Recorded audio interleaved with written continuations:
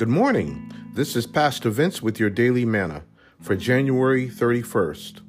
Your word for today comes from Psalm 19, verses 7 through 13 from the New Living Translation of the Bible.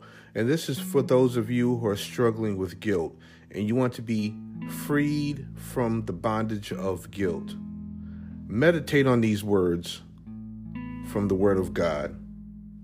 The Word of God says, "The law of the Lord is perfect, reviving the soul.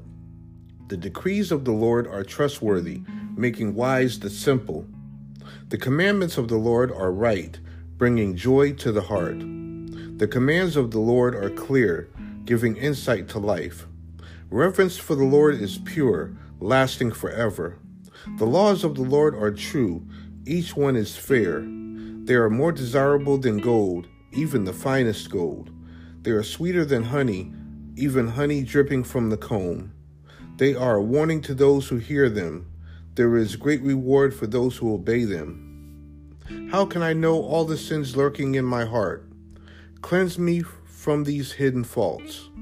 Keep me from deliberate sins. Don't let them control me. Then I will be free of guilt and innocent of great sin."